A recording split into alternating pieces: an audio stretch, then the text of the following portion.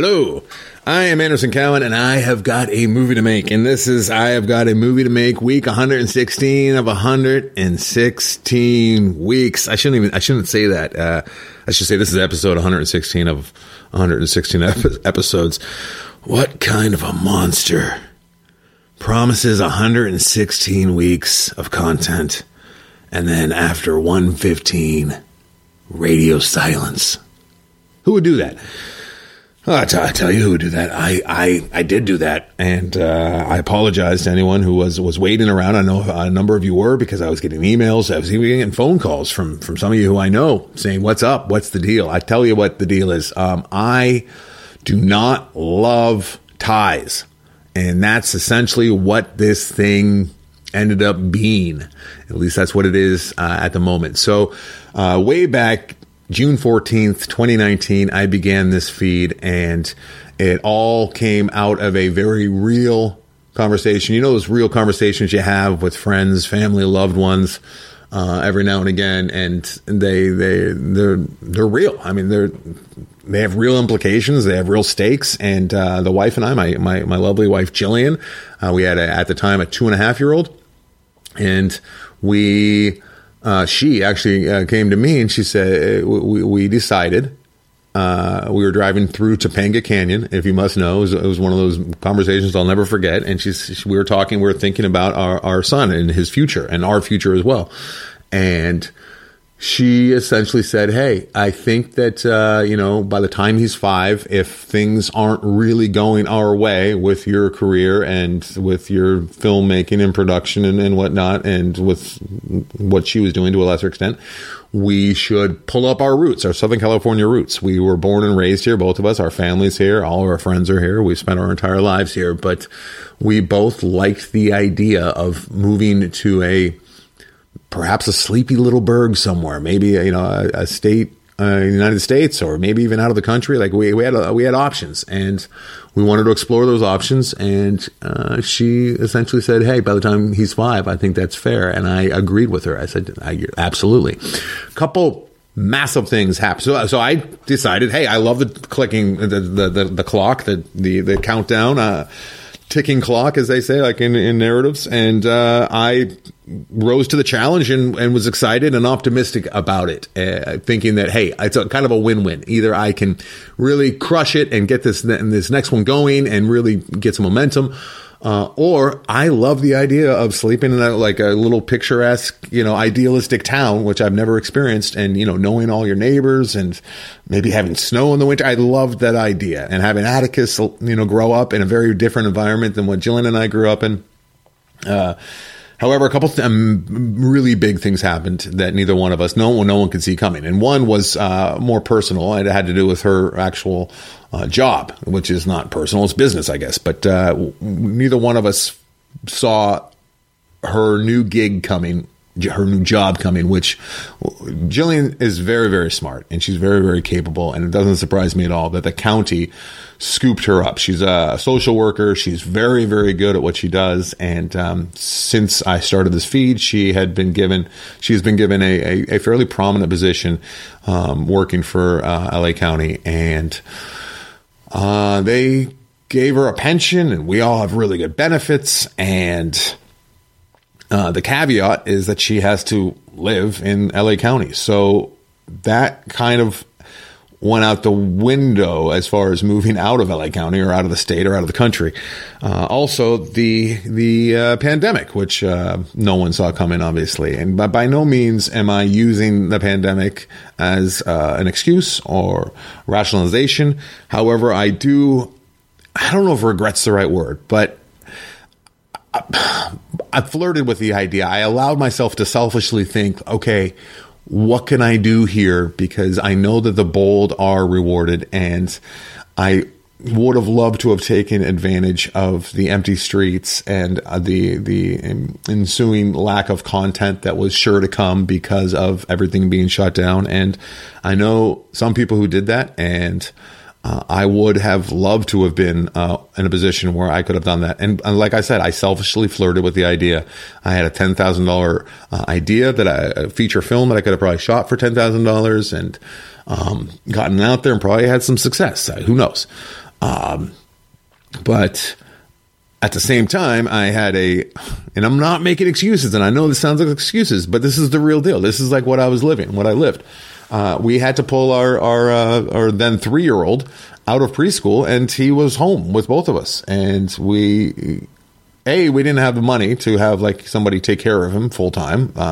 Also, with the pandemic, you don't want somebody, we were in our little bubble, and I wouldn't have had it any other way. That's why it's not regret, because I don't regret my decision in spending all of that time with Atticus. I would not give it up for the world. There's nothing I would have rather had done.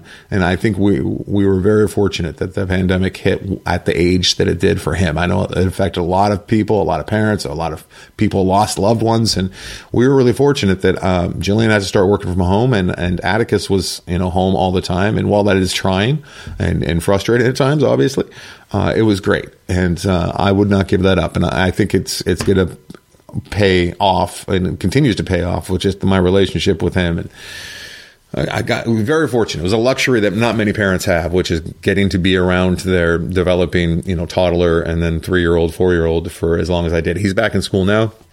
Things, as we know, are moving back to normal, but those are the two things that kind of changed the nature of this feed.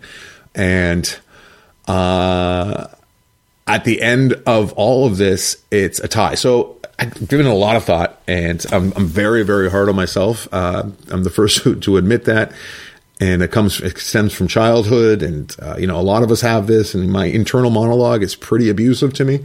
And I was definitely doing that with this, and just dreading this 116th episode, because it doesn't have a payoff that I envisioned, which was either thanks guys for listening. Thanks everybody. I gave it a good college try, but it's just not happening, and we're off to Georgia or something. I don't know if we go to Georgia because of certain laws and whatnot, but you know what I mean. Or I would have been, in production or pre-production or wrapping up or going to a festival with a finished feature film, with a movie for vengeance being done. Actually, when I began this whole thing, it was Battle at Skunk Skull that I was actually targeting as the next one, but I learned quite a few things. One of which, raising funds for a pedophile horror film is probably not the greatest idea. Down the road, yes, I still plan on making that Battle at Skunk Skull, but it's more expensive than a movie for vengeance, and I think it would be a little bit harder to raise the funds for it. But back to the dread of doing this last episode, and let me give you an analogy because it came to me, and it is this. I love hockey. So I will use hockey, but you could also talk about soccer or football for those of you abroad. Back in the day when I started watching hockey, things were a little different, and they used to have ties very often. And sometimes you'd sit down and watch a game, and they drop the puck, and the score is 0-0. That's how games begin. And at the end of the game, it would be 0-0. And then they play 5 minutes of overtime, and it would be 0-0, and then it would be over. And you would think, why did I just spend 3 hours watching two teams not do anything?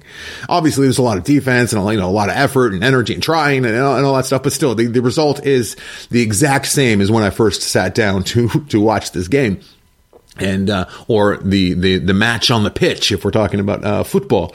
And that's not fair. I'm not being fair to myself, because I look back at June 14th, 2019, when I started this feed. I had just sold my first feature film to Terror Films, Global Digital Releasing. I talked about all of that and what I learned from the selling of a feature film to it and getting it distributed.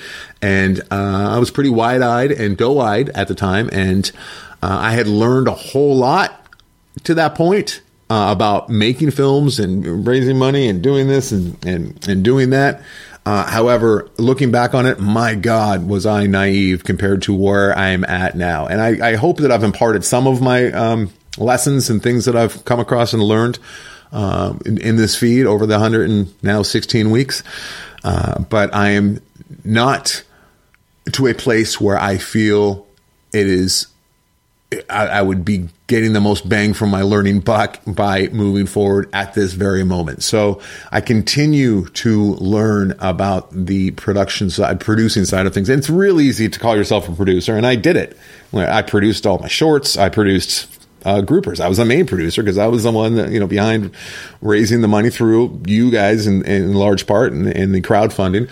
And then there's all sorts of different hats that a producer wears as far as making things happen. But the most important in this business, most important producer is the one that can find the funds. And there is a lot to that, as you would imagine.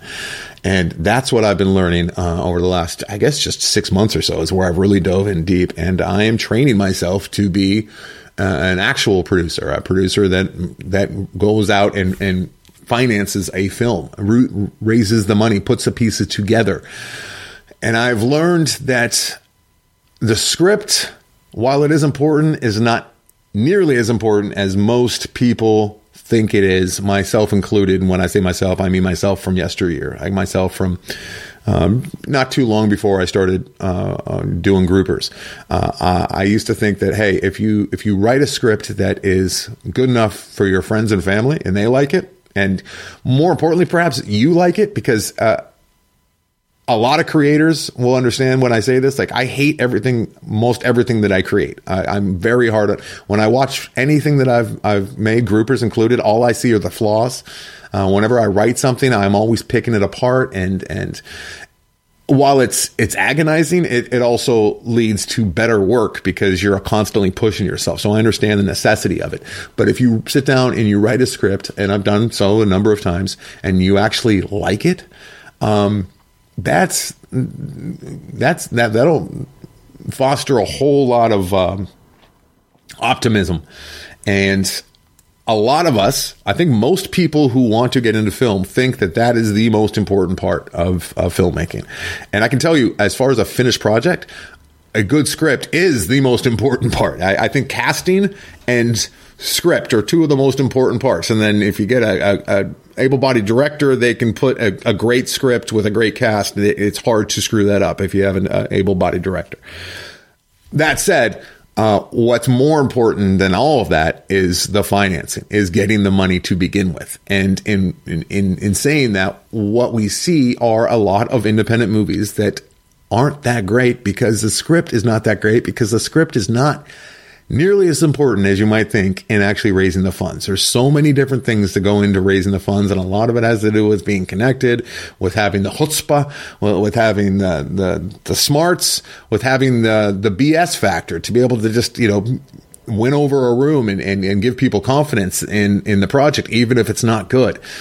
When you're talking about studio pictures, that's a completely different thing. Sometimes the script is phenomenal and it's demanded to be so, and they have the resources to make sure that it's a great script, and they give it the time and the appropriate people to make sure that the script is great, because they know that the audience that they're trying to sell it to is going to demand that. But more often is the case that they know that the audience will not demand a great script, that it's more about the God, I sound jaded, but it's more about the cast and whatnot. So I'm not talking about studio pictures. I'm talking about independent movies. And that's why so many independent movies just don't quite have it. They're lacking because it's the people that it's about the raising of the money. That is the most important thing. And from what I've learned, and it's been quite a bit, when you're raising funds from financiers, investors, the script has very little to do with the entire process. Like, oftentimes people will give you money without even reading the script. They just hear the elevator pitch, which it is what it is. They just want to know that you're a good business person and that you have your eye on the prize, which is box office return. So I understand that. And I have learned so much. And my idea was that I was going to impart what I learned weekly to you guys. But once I started really going down the rabbit hole of producing in the sense of raising funds, it's dry as can be. And I just could not open this mic up and talk about the ins and the outs of tax incentives on a regular basis and ways that you had to approach investors. Now, that being said, I will impart what I know now and what I will know by the time, wait for it, I return with not, I've got a movie to make, but a new feed that will be much closer to the actual goal, because once I begin that feed, things will be in motion. I will not begin that feed until money is either already in hand or a week or two away from actually pitching and getting that up and running. So the truth of the matter is, the last 6 months has been pretty dry on this end, and I didn't want to subject you guys to it. And I try, so it's, I still feel like this is a bit of a push, because I'm not moving out of state and I don't have the next movie financed. So, but here's one little tidbit of real news that did happen just this week. My partner and I, my friend, a fellow filmmaker who brought me on to his documentary project just about a year ago now, we pitched a streamer, one of the streaming platforms that you've all heard of. At least you've heard of by name. You've heard of them, and we pitched them earlier this week, and the pitch went pretty well. What we're pitching is right now we have an hour-long documentary. It's a bit of a fluff piece. It's still very good, but it's a bit of a fluff piece, and we want to take that and turn that into a 6 to 8 part mini doc series. And we just did our first pitch this week. There will be more pitches coming up unless we strike a deal with these guys, which we may. I don't know. My partner seems to think the pitch went really well. I think it went pretty well. But, that's definitely on the forefront and could be a real possibility. We have a plan B for that one as well, which is to extend it into a 90 to 2 hour feature length documentary and, do the festival circuit and whatnot. So it's great to have that in my life. And then here's the plan. I am going to continue to hit that financing heavyweight and wail on the mental pecs of learning all of that stuff, self-teaching all of that stuff, reading, and then when I get to the place where I am confident enough in my ability and my know-how and my knowledge, put it into action. And that's when I will crack this mic back open for whatever this next phase will be called. So what happens in this business is a very tough business, as you'd imagine. So many people want to be in this business, and it takes a particular type of person to make it in this business. And there are a lot of shysters out there. And there's the only thing that's more numerous than the shysters is the amount of no's that you hear and the amount of the sad stories and the stories of things just not happening, and how every corner I turn, every podcast I listen to, every interview I listen to, for the most part, it's just people talking about how it's nearly impossible to make an independent feature film these days and to make money on it. And it's I don't believe that. And I have seen some glimmers of hope. And I think if you're smart about it, you can avoid those pitfalls, which is what I'm striving to do. But this business beats you up. And you really got to have a thick skin. You got to have that get up off the mat and get back at it attitude, because around every corner is some kind of story of woe. I can tell you, and it gets to you. So thank you very much for following along. Deepest apologies, sincere apologies, if you listen to this and you feel like this is lacking any kind of real conclusion. I get it. I do. This is not where I thought we'd end up, but all that being said, I look very much forward to talking to all of you in the near future. It won't be too long, but I promise you this: I'm not going to come back and turn this thing on until I have real news, real motion, real action going on. And it's all about action. And, it's one of the oldest first things you learn in screenwriting is if you can show a character doing something rather than have them talk about it, show, don't tell. And I feel like I've been telling quite a bit, especially in the last 6 months on this thing. But I'd also like to just thank all of you who are listening to this, and to those of you who have.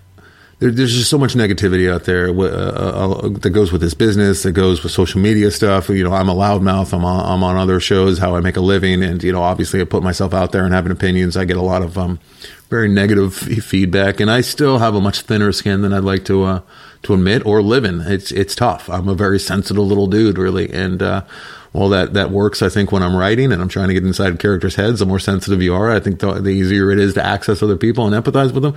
But just walking through life is painful, and you guys in your support and your kind emails and comments and rooting for me, it really does warm the cockles.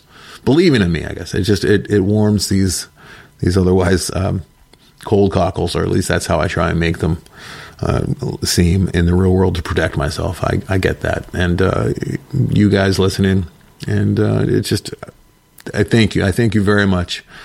And I look forward to actually giving some real life, exciting, positive updates and knowledge in the very near future. So I'm going to go back at it, and until then, ta-ta.